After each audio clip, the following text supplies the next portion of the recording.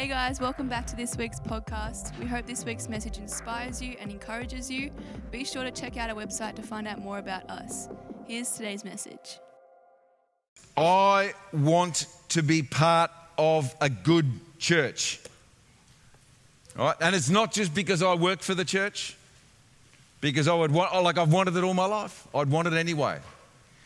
And I bet you do too. I reckon I went to 7 different churches up until I was in my late 20s. And then I became a pastor. And it was actually at the church that we were going to at the time, Deb, my wife and I. And so I had been part of 7 churches, including that one. And then I worked at that one. And this is now the 3rd one that I've worked in as a pastor. So I reckon that's 10 altogether. So I've been around the block a few times. And I've seen and heard a bit around church traps.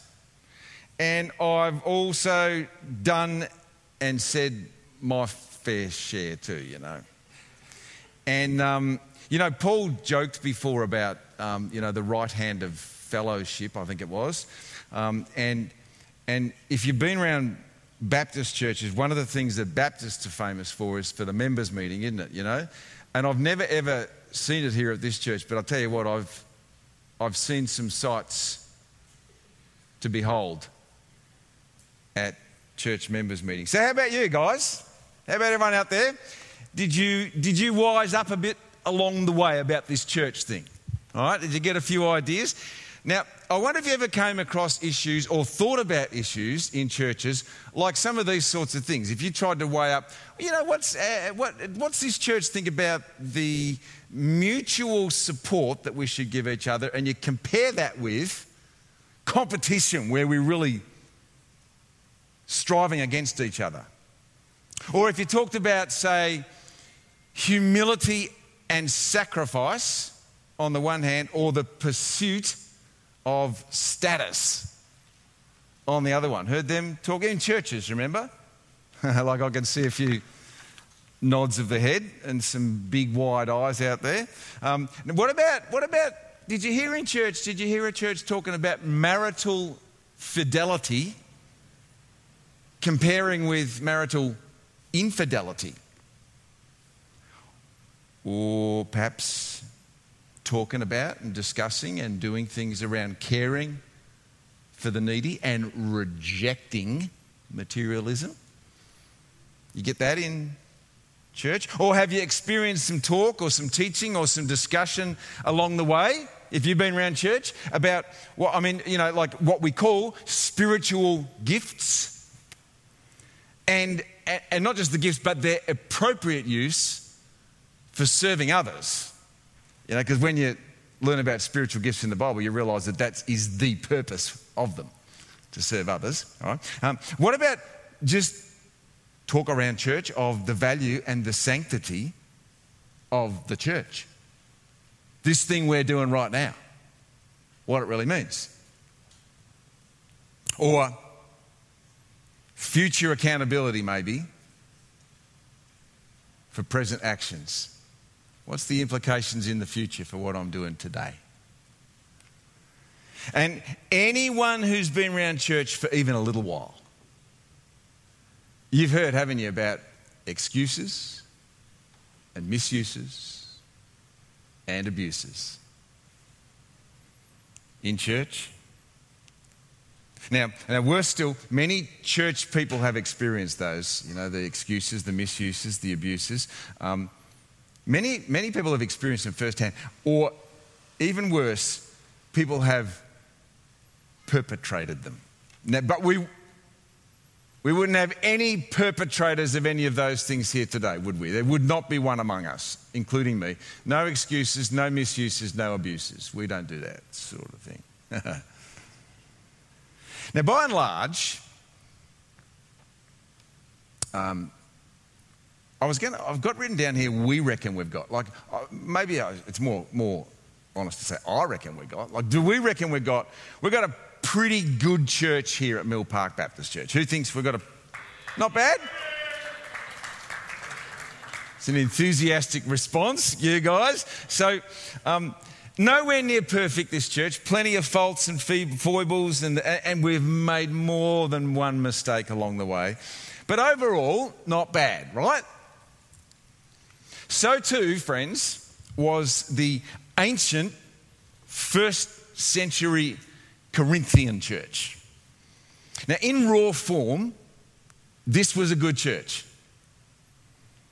But if you look below the surface of this church, there were a few problems there.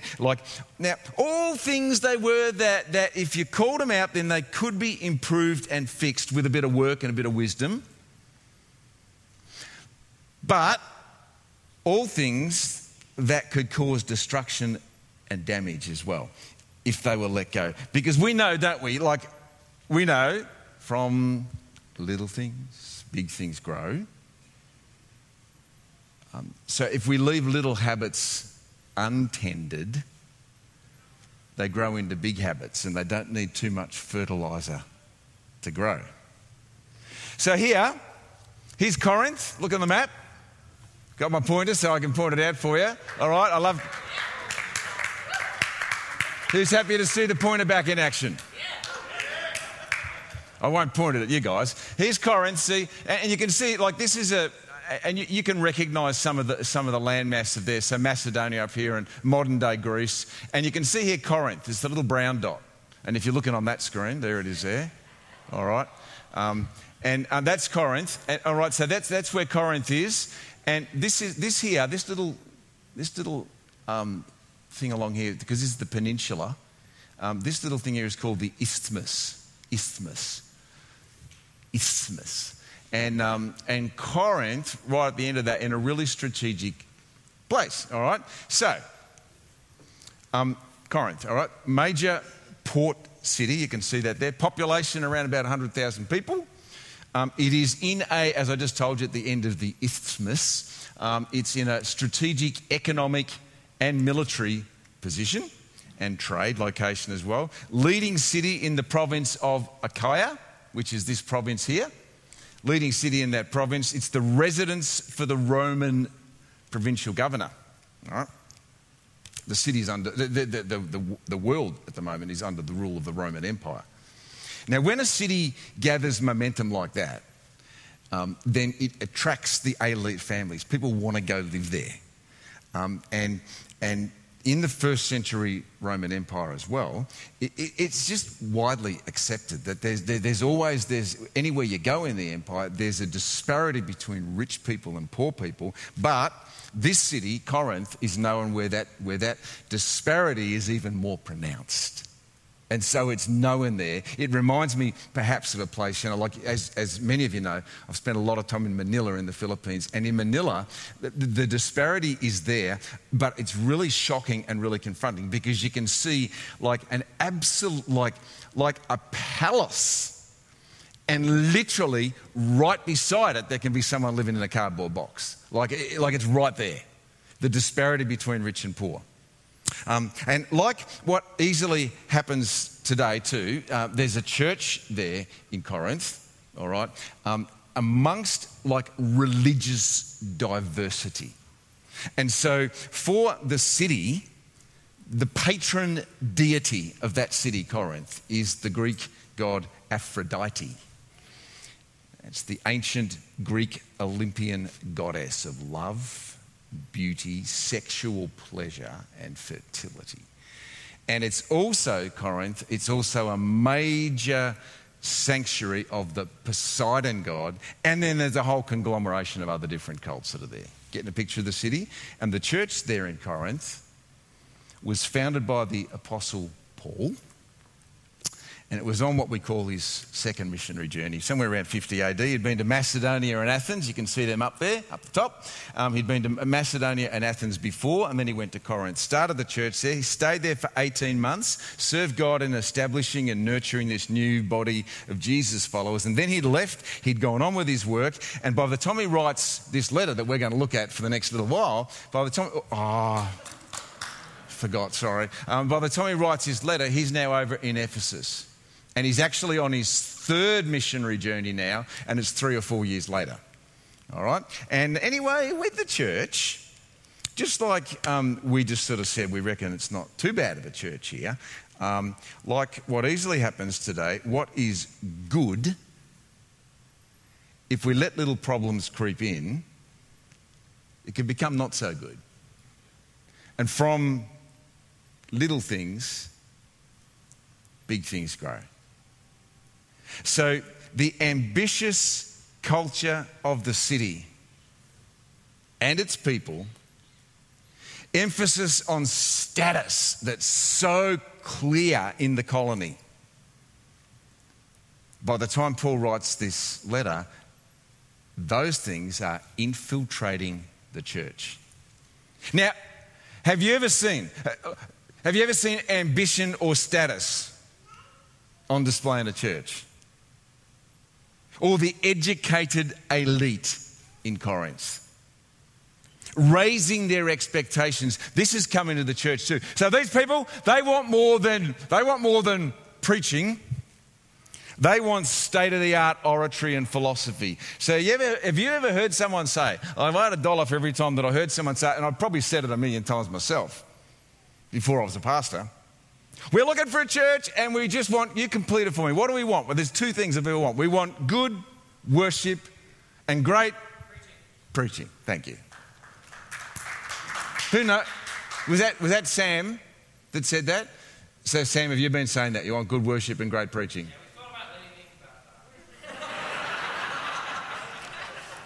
But was there good worship and great preaching? Yes. Oh. Says the man who this week announced that he and his lovely wife are going to have a baby.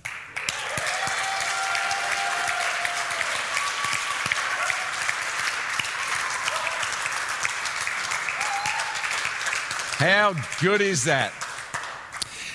So friends, these are some of the reasons that Paul wrote this letter to the church. Now, it's in our Bibles. You get your Bible out. It's in our Bibles today. It's under the title. We see it today, 1 Corinthians or 1 Corinthians. And so, as I said, he's in Ephesus. He's writing it, but it's actually written as a letter. And it's in response, firstly, to some specific issues that are raised by the church. You see this, it's actually in the book of 1 Corinthians. He actually says in chapter 7, now about the questions you asked in your letter. So they've asked him some questions. And also he's responding to, because there's word around the traps, so to more informal, anecdotal information that had reached him. And see, really, listen in now, the sorts of problems creeping into the Corinthian church, they're not too dissimilar at all to situations that are easily faced by most churches today, especially in a city like Melbourne. So we figured now, in the vital setting and time of our church's existence and life and growth here, Mill Park perhaps, now was the time that we'd take a journey. Now don't be scared by this. We're going to take a journey right through the year. It's actually going to go for the whole year. Now we won't be doing 1 Corinthians every single Sunday. It's going to be on and off, and we'll have some times where we jump out for a couple of months, like say around Easter time. Come alive, it's going to be, and then we lead into May, Missions Month. So we've got all sorts of things. We've got growth season coming up. But for the year, our theme, 1 Corinthians, why do we want to do that? Because fundamentally, because I do, but it's not just because I do, because I know you do too, we all want to be part of a good church. Don't we? Now maybe you didn't want to say yeah to that because you thought it sounds vain, sounds selfish, sounds worldly to say, I want to be part of a good church. But think about it. Why wouldn't I? Why wouldn't you? Want to be part of a great church that's actually seeing lives changed for the better by the good news of Jesus? Who wouldn't want to be part of that? So, Paul's first letter to the Corinthian church, down to its simple best, here's the message of it. It's, friends, it's above all love. That's the message of 1 Corinthians. Letter that celebrates the good that's happening while it also calls out the not so good. Packed full of all sorts of learning for any church at all. And you know, that good church that we all want to be part of. So let's get right into it. I love reading about the best of the best. And like my thing, I'm a fanatic, I know, in sport. And, I love to read about really good sports people. And fortunately, I get to personally know some of these people, elite professional athletes. It's my role as chaplain at Richmond Football Club. But not just those people that I have the fortune of getting to know, but have you spent even 20 minutes watching the Winter Olympics? These people. What about Ash Barty? Who watched Ash Barty win the final?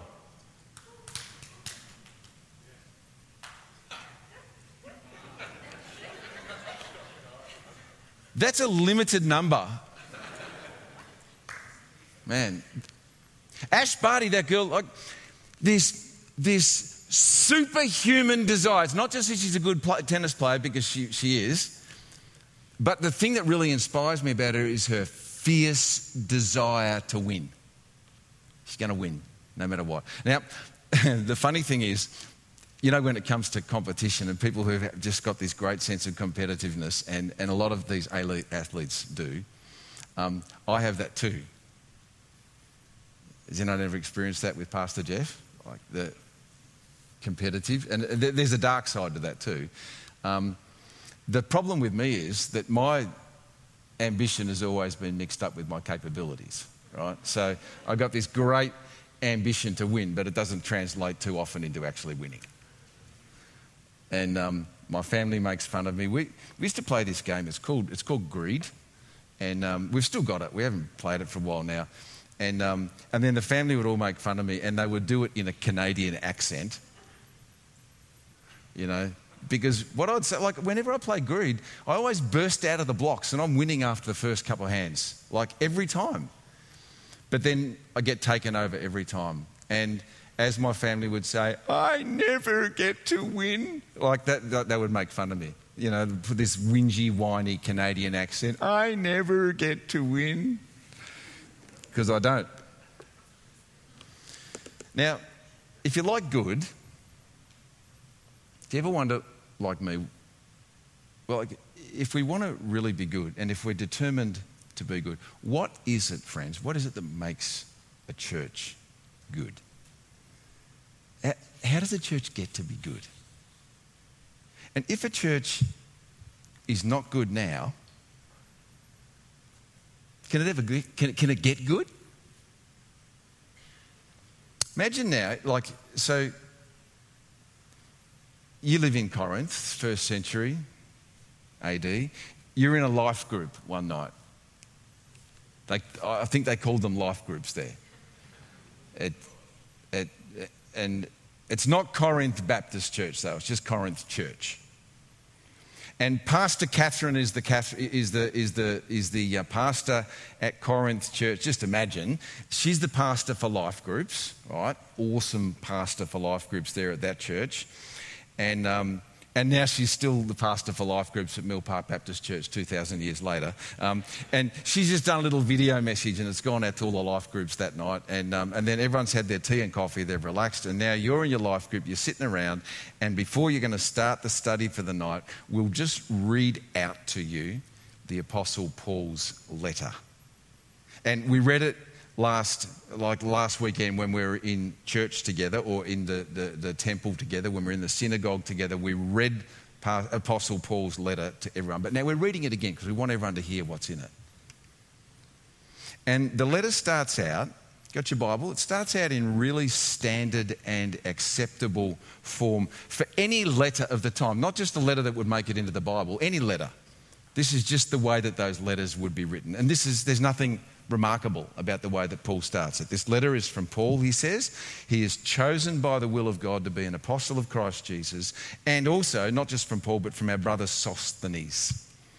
We're writing to the church of God in Corinth. You who have been called by God to be his own holy people. He made you holy by means of Christ Jesus, just as he did all Christians everywhere, whoever calls upon the name of Jesus Christ, our Lord and theirs. May God, our Father, and the Lord Jesus Christ give you his grace and peace. And so when he adds in the bits about Jesus and grace and peace, he's adding a Christian tone to the normal way of starting a letter. So we're naturally wired, don't you think, as people, we're naturally wired to look for good things. Because good things are satisfying. And we enjoy them. And of course, we do that for our church.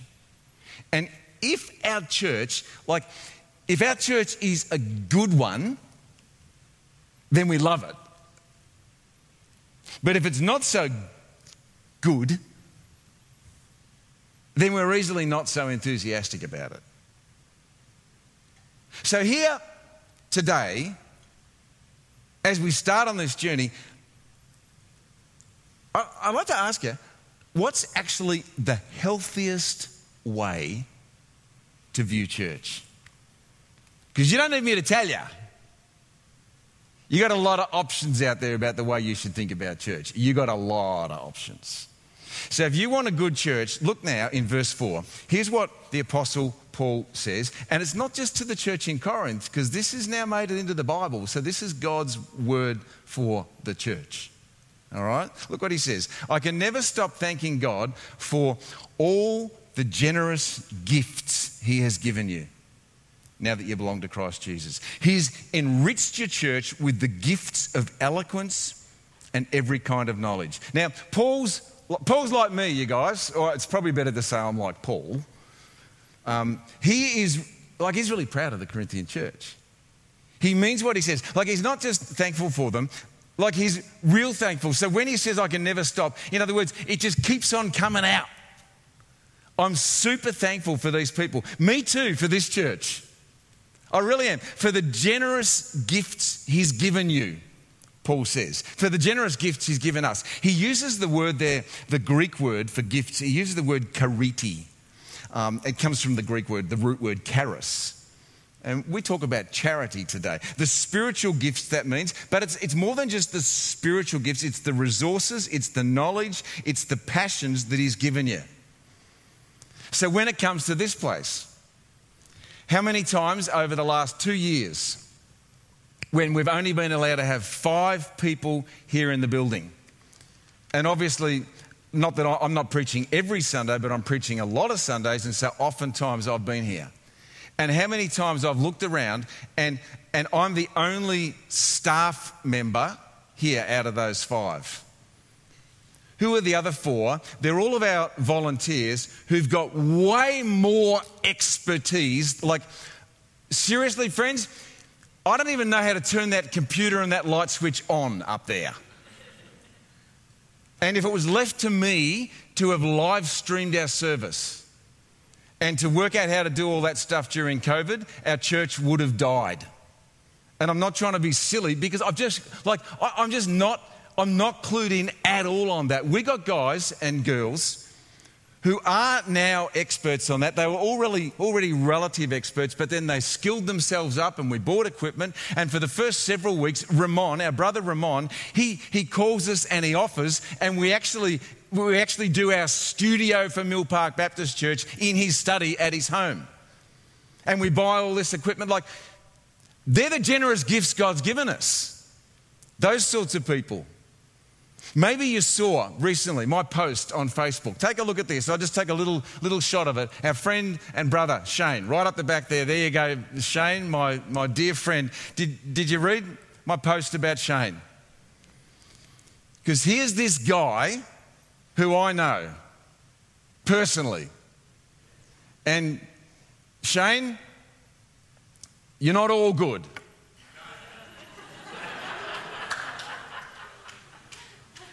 Because you're crazy about Carlton, and that shows that you're not in a balanced state of mind.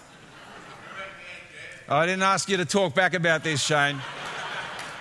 And that electric scooter that you've got now and had for the last 18 months or so, you go way too fast on it. Have you ever seen Shane going on that? Don't get in the way. The scooter has a name. What's it called again? Jemima, that's it. Jemima the scooter. They're the only bad things about you, Shane. Because I wrote there, Shane has cerebral palsy. And so you can see that just to move out of that seat where he's sitting now is a monumental effort for the guy. And Shane has other conditions as well, which we don't so much always talk publicly about, but Shane's got more than just one challenge. And yet I've never ever heard a negative syllable come out of his mouth. You're going to give one now, are you?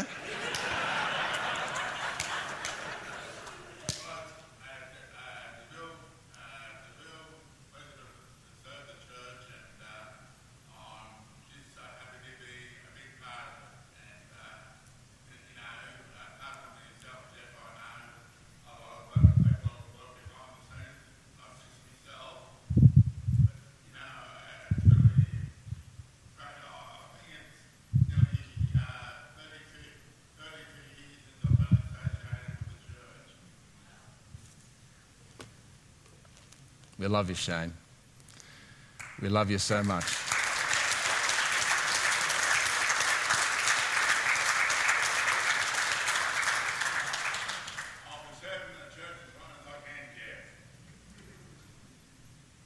That's good, Shane. That's so good. Shane's here 4 days a week, and Shane doesn't come up on stage and get everyone to laugh at him and clap at him, but he cleans toilets. And the little poem that I referred to there, Sarah Williams from the late 1800s, where she wrote, "Is it true, O Christ in heaven, that the burdened suffer most? That the mark of rank in nature is capacity for pain." Get that? So in other words, the higher your capacity for pain, the higher you rank in nature. Well, I'm telling you now, Shane, if the mark of rank in nature is capacity for pain, you outrank anyone I know. Anyone I know. You certainly hopelessly outrank me. You've been a former policeman, Jeff. I better watch myself. You better. I'm going to bring a penalty notice book to church and fine you for going too fast, Shane. So you know what Paul's saying when he says, I can't stop thanking God for all the generous gifts. You know, like, and we could name a whole lot, couldn't we? You know, like, so the good things that he's given to you. And then did you see there that he said, now that you belong to Christ Jesus. In other words, you didn't have those things before you knew Jesus. Now that you know Jesus, then God's given you all these generous gifts. Friends, here's what Paul's saying here. There's three things he's saying here this morning that I think God wants all of us to really know. First thing is that good churches do exist. They absolutely do. And you might be sitting there thinking, no. Seriously, they do. He's enriched your church. That's what Paul said to them. God has literally, you know what that means? God has made your church good. And as distinct from the different ways he's provided through different people, but now especially noticeably prominent in the Corinthian family, he says, and you've got gifts of eloquence. It's the Greek word logo. It comes from logos, and it means speaking. So there's a special love in your church of speaking. Now, it's public speaking, yes, and public speaking, not just in your church, but that's really highly valued in Corinth and in Greek society. Logos also includes other gifts of utterance, and he talks about them later in chapters 12 to 14. Knowledge, wisdom, tongues, prophecy. And then he says he's also given you guys the gift of knowledge. That's the Greek word gnosis, comes from gnosis. Knowledge is especially prized by the ancient Greeks. And this gnosis, it includes the gift of knowledge and the practice of that prophetic revelation. In other words, how to put that knowledge into action. You better believe it, friends, good churches do exist. They did then and they do now. And God matches what he gives those churches, just like he did in Corinth, for what he needs in that church, in that place. Don't, though, whatever you do, think good church equals big church. The bigger the church, the better. Don't fall for that, friends. Why do we say that? Because when Paul gives thanks for the good church at Corinth, you saw it, he doesn't even mention numbers. He doesn't talk about the size or the notoriety or the quality or the equipment or the building. It's the gifts that God has given. And then God gives good churches everything they need as well, friends.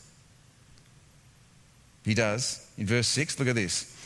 This shows that what I've told you about Christ is true. Now you have every spiritual gift you need as you eagerly wait for the return of our Lord Jesus Christ. The gifts that the people of this church have and demonstrate, they're the evidence that what Paul and his co-workers had said and taught all along was true. And today, like here in Mill Park Baptist Church, as we see gifts and abilities and passions expressed, and even other things that happen too, not just through people, but we're filled with wonder month after month as God meets our financial needs.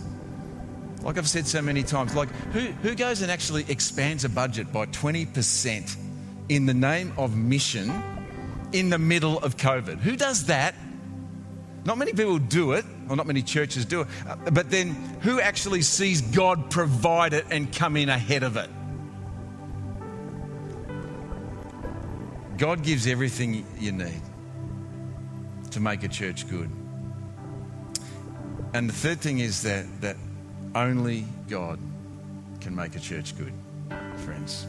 Look at this. He will keep you strong right up to the end, Paul says to the people. He'll keep you free from all blame on the great day when our Lord Jesus Christ returns. But look at this. God will surely do this for you, for he always does just what he says. And he's the one who invited you into this wonderful friendship with his Son, Jesus Christ our Lord. That good church you've got there in Corinth, it's God's church. A good church is a God church. He gave you the generous gifts. He gave you every spiritual gift that you need. The special abilities that the Holy Spirit gives only to people who follow Jesus so they can serve him and actually show people who God is. He's going to keep you strong. And what's remarkable, friends, and we're going to see this over the course of the year, is that this church that Paul's writing to, and the current behaviour of that church when he's actually writing the letter from Ephesus, you know what? It's anything but blameless. There's some terrible things going on in this church.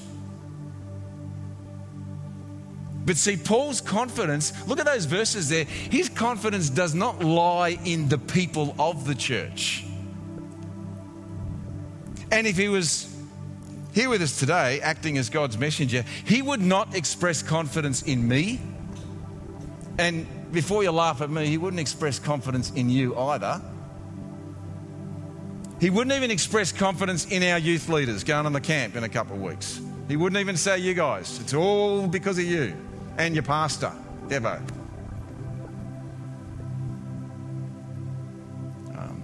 Wouldn't express confidence in the kids' church team.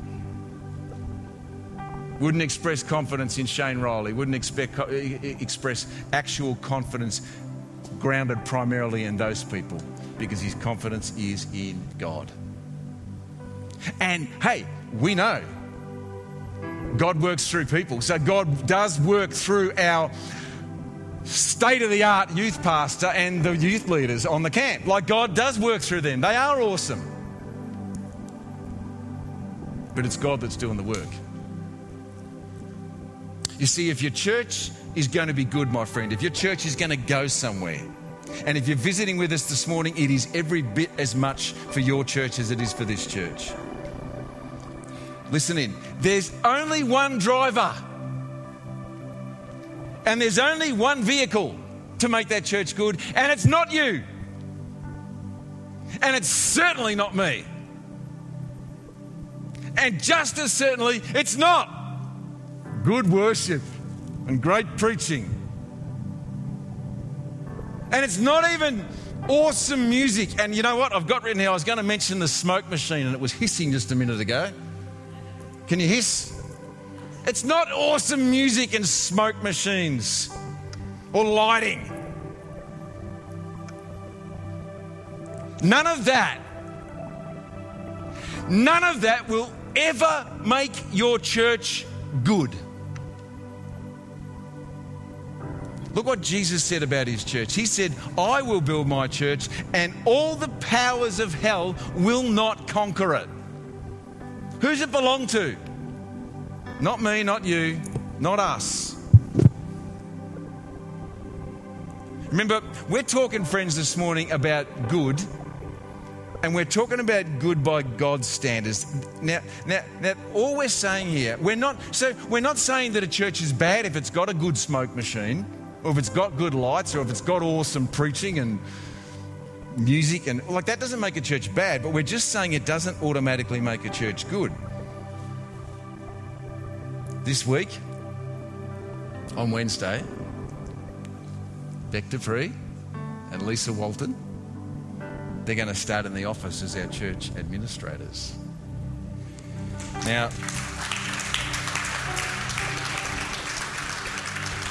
if you ask me, ask for my opinion, and if you go by all the feedback that we receive when we ask for any feedback once we announce their appointments, these two women, these two girls, both of them, they're not only high calibre girls and women, but they're also super competent in what they'll be doing. So, mark my words, like I'll put my life on it, they'll be good. But that alone, you see, the fact that they're good won't make us a good church. Even the fact that they are good is because God made them good. And then, if God chooses to use them, and I know he will, that's when they'll make our church good. Or if we reckon it's not too bad so far, then they'll just make our church better. See what we mean? The principle's clear, and here it is to remember this morning: anything, including a church or a person, truly good. In it, anything that's truly good, friends, is only good because of God. Good churches do exist. God gives them everything they need, and it's only him that makes them good. And so anything that's truly good, it's because of him. So I just want you to think in on this for a minute, because I know you want a good church. You want to be a part of a good church, and I do too. Billy Graham used to say, by the way, Dr. Billy Graham used to say that if you find a perfect church, don't join it because you'll wreck it. But actually, it wasn't him that coined the phrase. It was Charles Spurgeon. Look what he said. Look up here. If I had never joined a church till I had found one that was perfect, I should never have joined one at all. And the moment I did join it, if I had found one, I should have spoiled it. For it would not have been a perfect church after I had become a member of it. So still, imperfect as it is the dearest place on earth to us. Friends, anything, including a church or a person, truly good, it's only good because of God. So just, hey, you want to think, well, what am I going to do with this week? A couple of suggestions. Firstly, make sure that you define good church the same way Jesus does. And you will learn that from the Bible. That's where you find out what Jesus says about good church, okay? Not from somewhere else. Remember Get Smart? Who remembers Get Smart? Look at my favourite TV show from when I was a teenager, Secret Agent 86, all right? And he used to say, like every couple shows, he'd get tricked by, because he works for Control, and it's control versus chaos, good versus evil. And they'd trick him, and then he'd lament. He'd say, the old garbage trick. It's the second time it's been pulled on me this month. The old picture in the keyhole trick. It's twice this week. Oh, of course, the old gun in the peg leg trick. I used to talk about all these old tricks. How did I fall for these old tricks? Friends, here's an old trick of the enemy.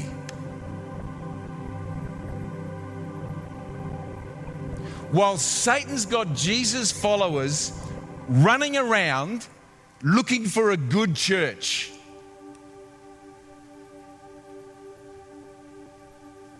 we call it church hopping, don't we? And there's nothing so wrong with church hopping to find a good church. But have you ever spoken to someone who, we're looking for a good church, we're looking for church. And then when you talk to them 2 years later, guess what they're still doing? Still looking for a good church. So when Jesus' followers are doing that, they're not actually engaged in the work the church is doing. They're searching mountains high and valleys low for the good worship and the great teaching, and Satan is fooling them, and then they're enamoured by the big lights. He knows, but they don't always know that they're not seeing church like Jesus does. So that's the first one. Just remember, define good church the way that Jesus does. And remember that anything, including a church or a person truly good, is only good because of God.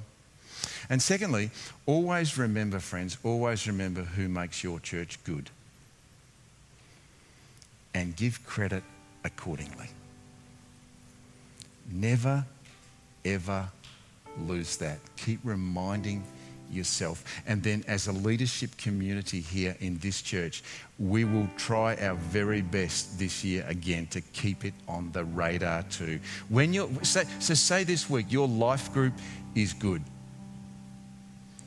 Give thanks to God because it's Him and it's only Him that makes it good. And then suppose that your leader really is crackerjack. Well then, thank God for making her crackerjack. And then, thank her. You see the flow? Because it's God and it's only good that makes anything about our church good. It's not us. It's not me. It's not you. And then finally, just don't forget what God asks of you. Because this can all look really good, but what He asks of you to help make your church good. Listen to this. Your church will always, in 100% of instances, be better because of your contribution. Always. And in contrast, your church will always be worse off without your contribution. So when you view your church, and not just your church out there, but you in your church, the way that Jesus asks you to. And by the way, I think the clearest expression of that in the whole Bible is in this very book, 1 Corinthians chapter 12. Like, to me, if it's like if you want to sum up in one chapter anywhere in the whole Bible, go to 1 Corinthians chapter 12. And friends, like, if you can read that and then come and see me and convince me that you now don't have a part to play in that church, like, kill me now. You got a part to play. Anything, including a church or a person truly good, is only good because of God. Would you join me and let's pray together? And as we pray, I just want you to dream with me here for a bit, right? So you either close your eyes if you want to, or just try not to be, looking around at everything else. Just think on this with me. Just indulge me and dream with me. Can you imagine it? The church that Jesus said that He would build. He said He would build it on a rock and that all the powers of hell would not be able to conquer it. And so that means that no COVID restrictions, no religious discrimination bill that doesn't make it through the Senate, no gag orders, no vaccine mandates, nothing will ever stop the Church of Jesus Christ. That's the battle hymn of the Republic that we've heard before, friends. His truth is marching on. Nothing will ever stop it. And the more you try to stop it, the better it'll go. That's why, right through COVID, I know it's natural. People panic for what God's doing, what's happening to the church. Friends, it's like they've tried that all history to try and wipe the church out. It's never worked and it never will. So you imagine that, because that is His vision for this place as well. And it's not so much necessarily for the building you're sitting in or the chair you're sitting on, but it's for the people around you, it's for the family, it's for the community. And whilever we might be fussing around peripheral things or smoke machines or music or lights or programs or food or whatever it is, or dreaming or daydreaming or going looking for a church, if we're fussing about that, well, we're not just defining good like Jesus defines good. Because all the while Jesus is saying he's happy to do that work right here. I don't know about you, but I want to be part of it. Thank you, Jesus. Thanks for speaking to us through your powerful word. Thanks for reminding us of these things.